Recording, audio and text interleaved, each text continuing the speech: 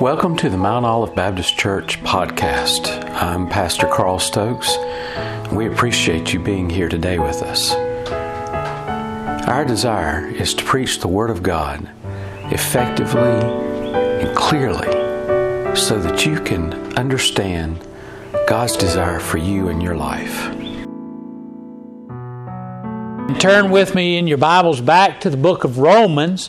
Last week we looked at the book of Romans and we saw what a bad deal we have in our life when it comes to the fact that we're all born into sin, and that's basically where we kind of left off. We kind of left with a cliffhanger almost, where we talked about how if we try and live by the law, as Paul was talking to Jewish Christians that were in Rome and as well as Gentiles, he was focused on the fact that a lot of Jewish Christians, a lot of Christians during his time, they focused on the fact that people had to have their lives changed as going from being a Gentile to converting to a Jew, and then once they did that, then they could accept Jesus into their heart and life. Paul was saying, look, we're all doomed. We're all under the curse of sin. We all have been born into sin, and we're all destitute. All the law has done is show us the righteousness of God and shown us how bad we are in that we need a Savior. And we kind of left there at that. So today we're going to look in chapter 3 of Romans. We're kind of jumping over chapter 2, but basically Paul throughout the rest of chapter 1 and chapter 2 basically talks about how doom and gloom. If you ever watched that old TV show Hee Haw, all those guys sitting around the ramshackle shed, talking about doom and gloom and agony on me. And that's really what Paul was doing, was talking about how doomed and gloomy life is if we try and live under the law, because the law does nothing but point the fact that we can't live under the law. The law, in every aspect of what the law does, basically says this is how you're supposed to live, and there's not a one of us that can live under that. And a lot of Jewish people thought, well, I can live under the law, and they tried to keep most of the law. But we don't, being in the United States and in the South, we typically don't think about a lot of Jewish people in one area, but there are some areas in the United States and other places in the world where there are a large concentration of Jews. But this isn't just about Jewish people. This isn't just a problem that the Jewish people had at the time of Paul.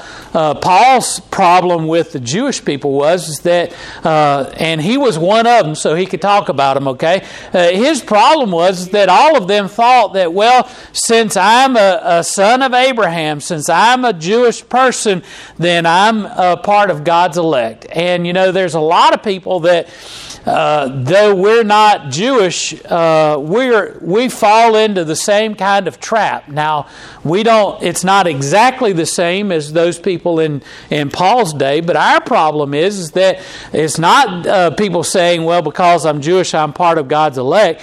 It's people saying, well, because I live in a Christian home. You've heard people say this. Oh, I grew up in a Christian home. And obviously, because of that, they say to themselves, well, because of that, then I'm a good Christian person too. My parents are Christians, and it's almost like if you grew up in a Democrat home, you were expected to become a Democrat. Or if you grew up in a Republican home, you were expected to grow up and be a Republican.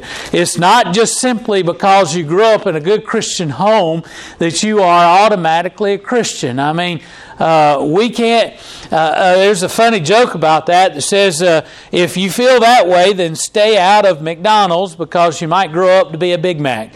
Or stay out of the garage, you might grow up to be a VW Bug. I mean, you can't, just by simply being at church Or let's take it another step further. Just simply being a good person doesn't make you automatically a Christian. Amen. A lot of people want to say, well, I haven't gone out and murdered anybody. I haven't gone out and robbed a bank. I haven't gone out and stole from a bunch of people, or I haven't gone out and cheated on my wife or cheated on my husband. I'm a good person, therefore I'm okay with God and He's going to let me into heaven. That kind of mentality is, well, I haven't made $1 million, so I'm a good person. No, it just means I haven't made a bunch of money, or haven't lived the privileged lifestyle. Just because you don't do those things doesn't automatically make you a Christian, doesn't automatically make you right with God. I want to start out today, and that's kind of a prelude to all that we've been through so far, and kind of getting you back up to speed here, in case you missed or forgot the last week. If you could change something about yourself by just snapping the fingers, would you do it? If there was one thing that you could change about yourself with a simple snap of the fingers, or just simply thinking about it, is there anything in your life that you would change?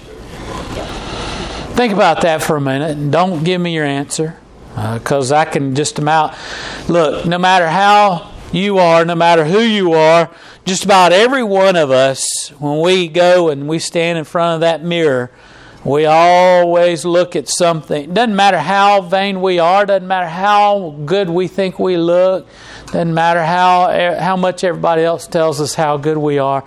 There's always that one little thing that every single person sees that maybe nobody else sees, that we all say, well, I want to change this. I want to change that. I'm going to take this spot on my face and move it over here. I want to take this spot off completely. Or I wish my eyebrows were even. Or I wish my hair was fuller or shorter or long. Well, those things you can change, but there's some things you can't change.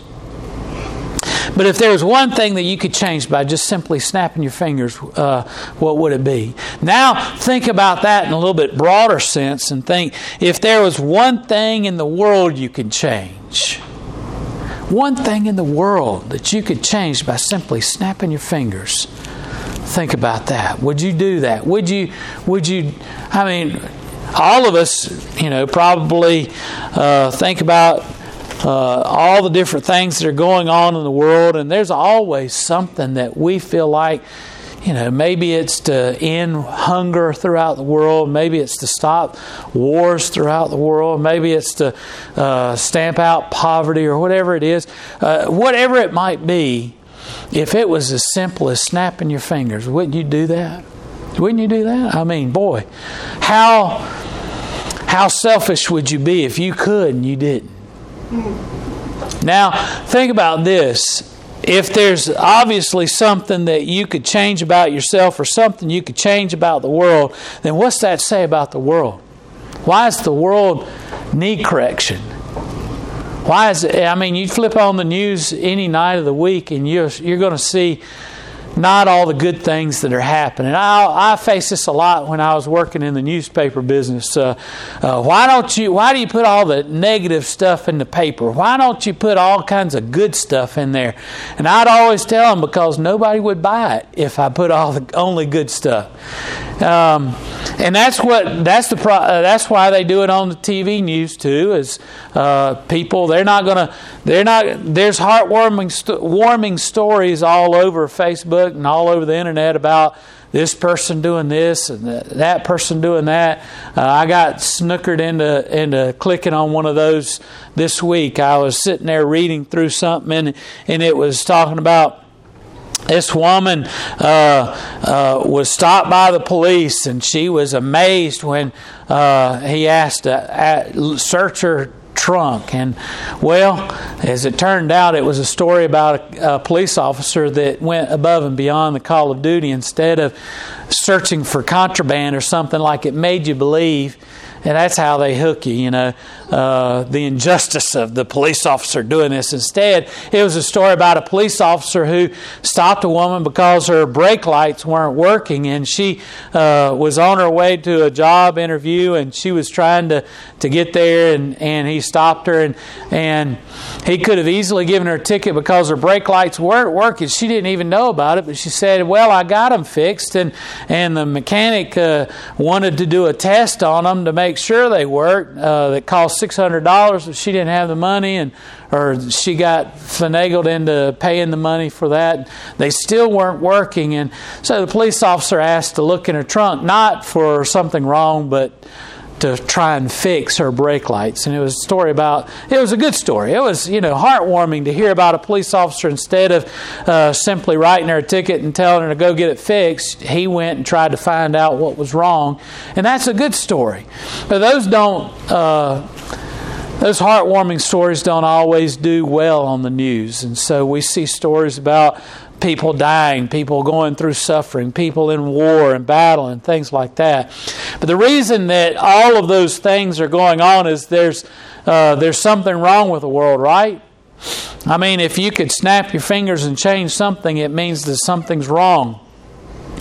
Well, as we found out last week, as we studied with Paul in the first chapter of Romans, we found out what that something wrong is. It's sin in the world.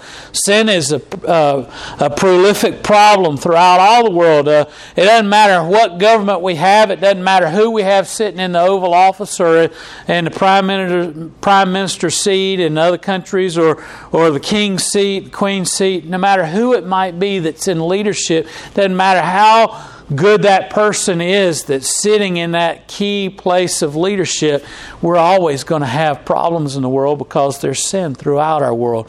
There's sin that just permeates throughout all of the world. And as we look at that, we wonder, well, why couldn't God do something to change that? Why doesn't God? And, a lot of times people ask pastors this question, and I love it when I get this question. Well, if God is so good, if God is so loving, then why doesn't God do something about all the things that are going on in the world? And I just get a big smile on my face, because guess what? I tell them He did. He did do something about it. He did. It wasn't as easy as snapping his fingers. He could have done it that easy. If God's so good, if God's so wonderful, why didn't He just eliminate all sin? Well, He did. But He did it through Jesus Christ. And He did it in a way that allows us to continue to have our free will, our life of doing as we choose, rather than being automatons or being robots and having to do things without any conscience. Look, if you will, with me in chapter 3, verse 21. It says, "But now the righteousness of God without the law is manifest, being witnessed by the law and the prophets, even the righteousness of God, which is by faith of Jesus Christ, unto all and upon all them that believe. For there is no difference. For all have sinned and come short of the glory of God, being justified freely by His grace through the redemption that is in Christ Jesus, whom God has set forth to be a propitiation through faith in His blood, to declare His righteousness for the remission of sins that are passed through the forbearance of God, to deliver, I say, at this time His righteousness, that He might be just, and that the justifier of him which believeth in Jesus." So, first of all, I want you to go back to verse 21. It says, "But now the righteousness of God has been manifest without the law." We need to understand, first and foremost, that God's righteousness being displayed is not dependent upon the unrighteousness of man. But rather, Paul says, look, and look how this verse begins. It says, "But now."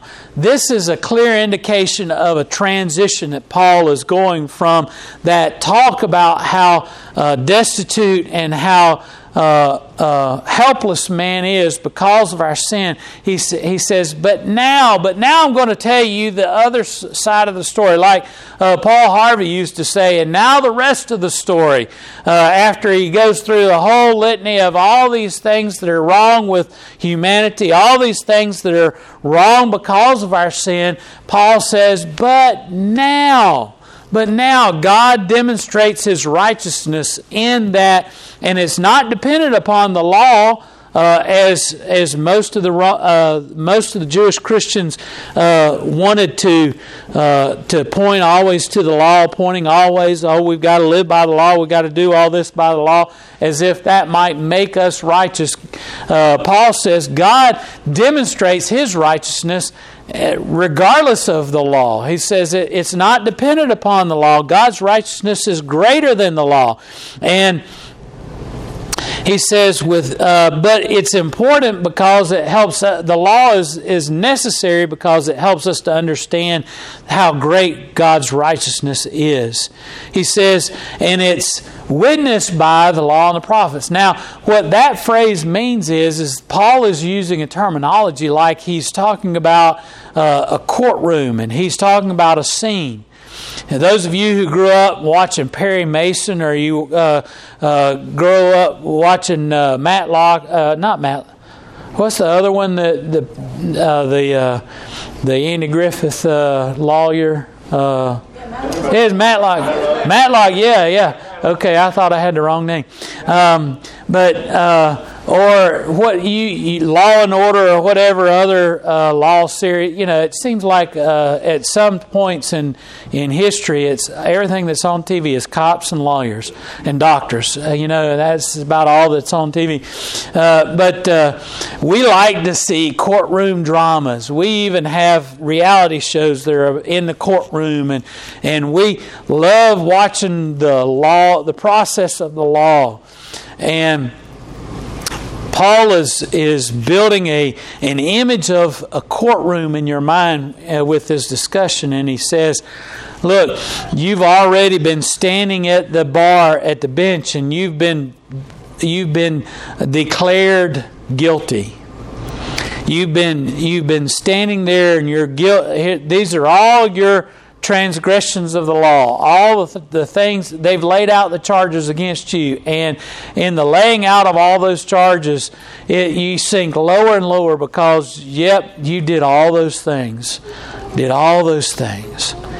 and now your advocate, Jesus Christ, is standing there, and he's getting to work on all of that, and he begins with the righteousness of God. The righteousness of God is witnessed by the law and the prophets. He says they're like the jury sitting in the box, and they're the law and the prophets, and they're sitting there as witnesses to this, and they see the righteousness of God, and it's demonstrated to them. And verse 22 says, even the righteousness of God, which is by faith of Jesus Christ, unto all and upon all them that believe, for there is no difference. Now, Paul is saying, and this is something that we've got to get through our thick skull too, because it's still a problem. Paul was saying, look, the righteousness of God is demonstrated through faith in Jesus Christ. And he says, and it's for everybody. Now, it's not just that God is righteous, he says, but God is willing to give you righteousness and to take away your sin penalty and take away the guilty verdict of the sin that you've committed or the law that you've broken. He says, God's righteousness is there. It's there for all to see, and He's willing to impute it upon you, to give it over to you. It's like God is willing, the illustration I gave you at the beginning, if you could change one thing by the snap of your finger, God's ready to snap His finger and make you righteous because of His righteousness. And He says it's through faith in Jesus Christ. And it's not just for those who've been living by the law, the Jews, but it's for everyone. Let me just share with you in a modern context, the righteousness and love of God's not just for you who've been living in a household that's a good family, a good home where everybody pretty much does the right things. It's even for those who've been the worst of people, the worst of transgressors. It's available for not just those who deserve it because they have lived, quote unquote, live a good life and do good things. It's available for anyone through the faith in Jesus Christ. He says it's not just for those who've lived a heritage of understanding what God desires for you in your life, people living in a good Christian home, but it's available for anyone, even those people who've never understood the righteousness of God until right now. He says it doesn't make any difference between the two. God desires to give everyone His righteousness. He says, and he proves it by the next verse. He says, and this is a verse we all love to memorize, Romans 3:23, for all have sinned and come short of the glory of God. Now, what I love, you hear all kinds of people talk about how this is the imagery of like an archer standing. Some of you kids that have been to camp and have done archery, you know how hard it is to take that bow and arrow and pull it back and to let the arrow go and to hit the target. Lots of times you pull it back and you let it go and it kind of falls to the ground before it even hits near the target. Sometimes you pull it back to adjust and you pull so hard it goes sailing way over the target instead of into the target. Well, that's a good analogy for what this verse is saying. All of us have fallen short. We've all tried to hit the target and we've failed miserably by missing it. But I want to share something with you that's mentioned here that a lot of us fail to see. And that is that when God created it, and this goes all the way back to the very beginning, all the way back to Genesis. And so much of the Bible is this way. Paul is saying, in essence, he's saying, look, God created all things to give Him glory. God created the sun, the moon, the stars. He created the light and the dark. He created all the plants. He created all the animals to give Him glory. Everything that He did, every time He created it, even when He created man, He said, it is good. And it all gave glory to God before, and then sin came into the world.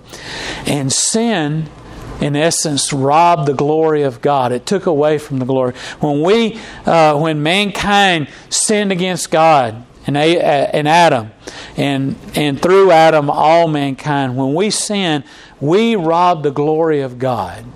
We take away from the glory of God. How do we do that? Because we have sin in our life. Because God's creation that was created to give God glory. God's creation, me and you, everyone that is in this world, from the littlest of babies to the oldest of people, all of us were created and are put in this world to give God glory. That is our primary function. But with sin in our life, we can't glorify God. I can't glorify God if I have sin that I'm harboring in my life, even as a Christian. I can't glorify God if I never accept Jesus into my heart and life. You can't glorify God if you have sin in your life. And anyone who continues to have sin in their life, continues to do things their way instead of following after God, you're not living up to what God designed you to do, God created you to do. It's like having an engine that's perfectly balanced and perfectly engineered. Every little aspect of that engine is designed to ensure to maximize power from the gas that's pumped into the carburetors that explodes, that creates the movement of the engine. Everything is designed with perfection. One of those Italian-made engines that is a work of art. or a German engine. You name it. You name the best and the greatest of engines. That's just handcrafted to make this pure machine engine. And then you put a 59-cent plastic piece in there instead of the engineered handcrafted piece that's designed to be there. And guess what happens? That 59-cent piece of plastic just blows apart when that engine's turned over, and it degrades the power of the engine, and that engine can't perform the way it's supposed to. That's sin in our life. When we have sin in our lives, that we've taken that perfectly crafted thing that God has made, that He's declared as good, and we've substituted that perfection of His creation for a cheap imitation. Amen. And that cheap imitation doesn't give glory to God, because we're not performing the way we're supposed to. We're not living up to the potential that God desires for us. We're not being the person that God created us to be. But Paul says, but because of our, and that's the essence of verse 23. All of us have sinned, and because of that, we've come short of glorifying God. We've fallen short of giving God glory because of our sin, and all of us have done that. But he says, but being justified freely by His grace. God's grace. Now that's the big, look, if you haven't caught on yet, that's the big theme of Romans, is God's grace. Right. God's grace has provided a way for Him, and that's what has caused God to do that one thing that could allow us to change, and that's it. But we're justified freely by His grace. Justified meaning God has done that which was necessary to put us back to working order, to being just like we were when we were created. And He did that freely because of His grace. And He did that through the redemption that is in Christ Jesus. What Jesus did was what God's grace set out to do, and that was to justify us. Verse 25, whom God hath set forth to be a propitiation through faith in His blood, to declare. And look, here's the thing. God created the only remedy that would fix you. That's kind of like having one of those big expensive engines like I was talking about a minute ago. You can't go in your backyard and open up the hood, or in those cars, they're called bonnets. You can't open up the bonnet, and you can't reach down into that engine and you take a paper clip and do what that finely crafted piece of machinery was supposed to do and replace that cheap imitation piece of plastic. That's just taking one cheap imitation and replacing it with another cheap imitation. Oh no, you've got to take it back to the craftsman. You've got to take it back to Him and allow Him to put that one and only piece that can go in there to fix you. And that's what Jesus Christ is for us. We've gone back to the designer, back to the Creator God, and we've gone back to Him, and He's put the only piece that could go in there into our lives that could remedy us, and that's Jesus Christ. What His blood did for us on the cross of Calvary. You see, it's not just simply that Jesus died on the cross and spilled His blood.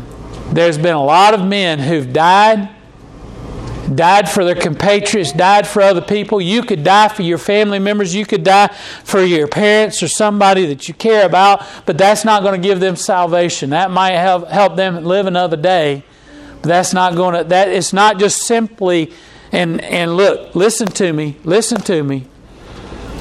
It's God's grace that saves us. It's God's grace, and it's God's grace. Very true.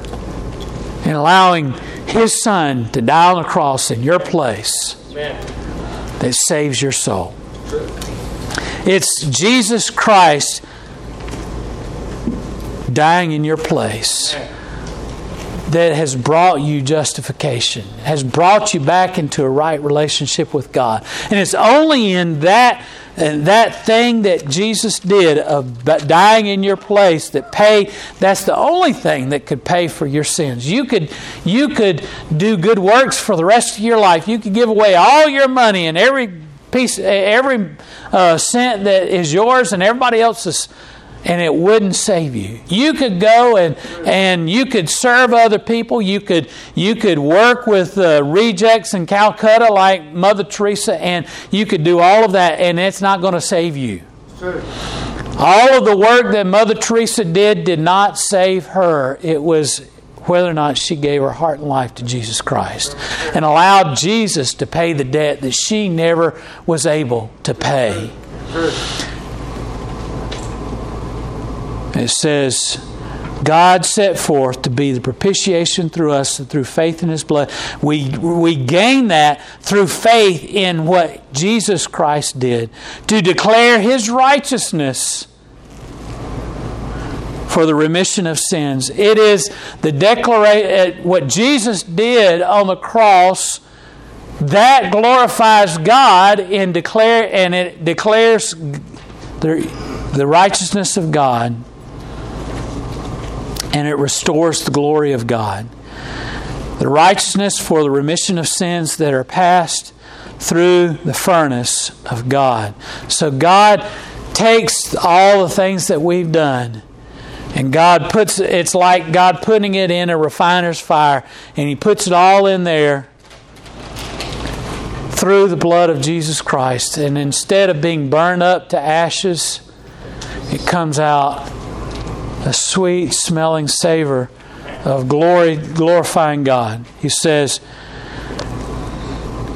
to declare, I say, at this time His righteousness, that He might be just, and that the justifier of him which believes in Jesus. You see, God couldn't just simply say, God could not say in His righteousness, okay, I'm just gonna say that everybody's saved and everybody's pure and holy. Couldn't do that. He couldn't say that because that would mean He would cease to be righteous. God can't cease to be righteous because He is righteous. And so God demonstrated His righteousness in sending Jesus to die on the cross for us and allowing His precious blood to be spilled in our place, that He might be glorified and that His righteousness might be declared. And that way He was able to provide a way of changing us, not by snapping His finger, but giving the ultimate gift, the ultimate sacrifice of Jesus Christ to die in our place, so that His righteousness might be manifest in what Jesus Christ did on the cross. That's the wonderful, best deal that we've ever had. We got a crummy deal through being born in Adam, the first man, but we've got the best deal available by being born again in the second man, Jesus Christ, as Paul said, the second man. We had a crummy deal in the fact that we all were born in sin, but we all have the chance of being born again in righteousness through Jesus Christ. And today, today that's my desire for you, that you would accept that wonderful gift of righteousness in Christ Jesus, what He did on the cross for you, that your life might give glory to God, that your life might bring glory to God, and that you once again would be that finely tuned instrument, that finely crafted piece of creation that God made to give Him glory, that you might fulfill your destiny, your desire. Look, there's a lot of people who say, I want to know why it is that I'm here. Why am I here? Well, I've told you, it's to give glory to God. You can't do that in your sin, but you can do that when you accept Jesus into your heart and life. And then you once again can glorify God by living a life of righteousness in Christ Jesus. Let's bow in prayer.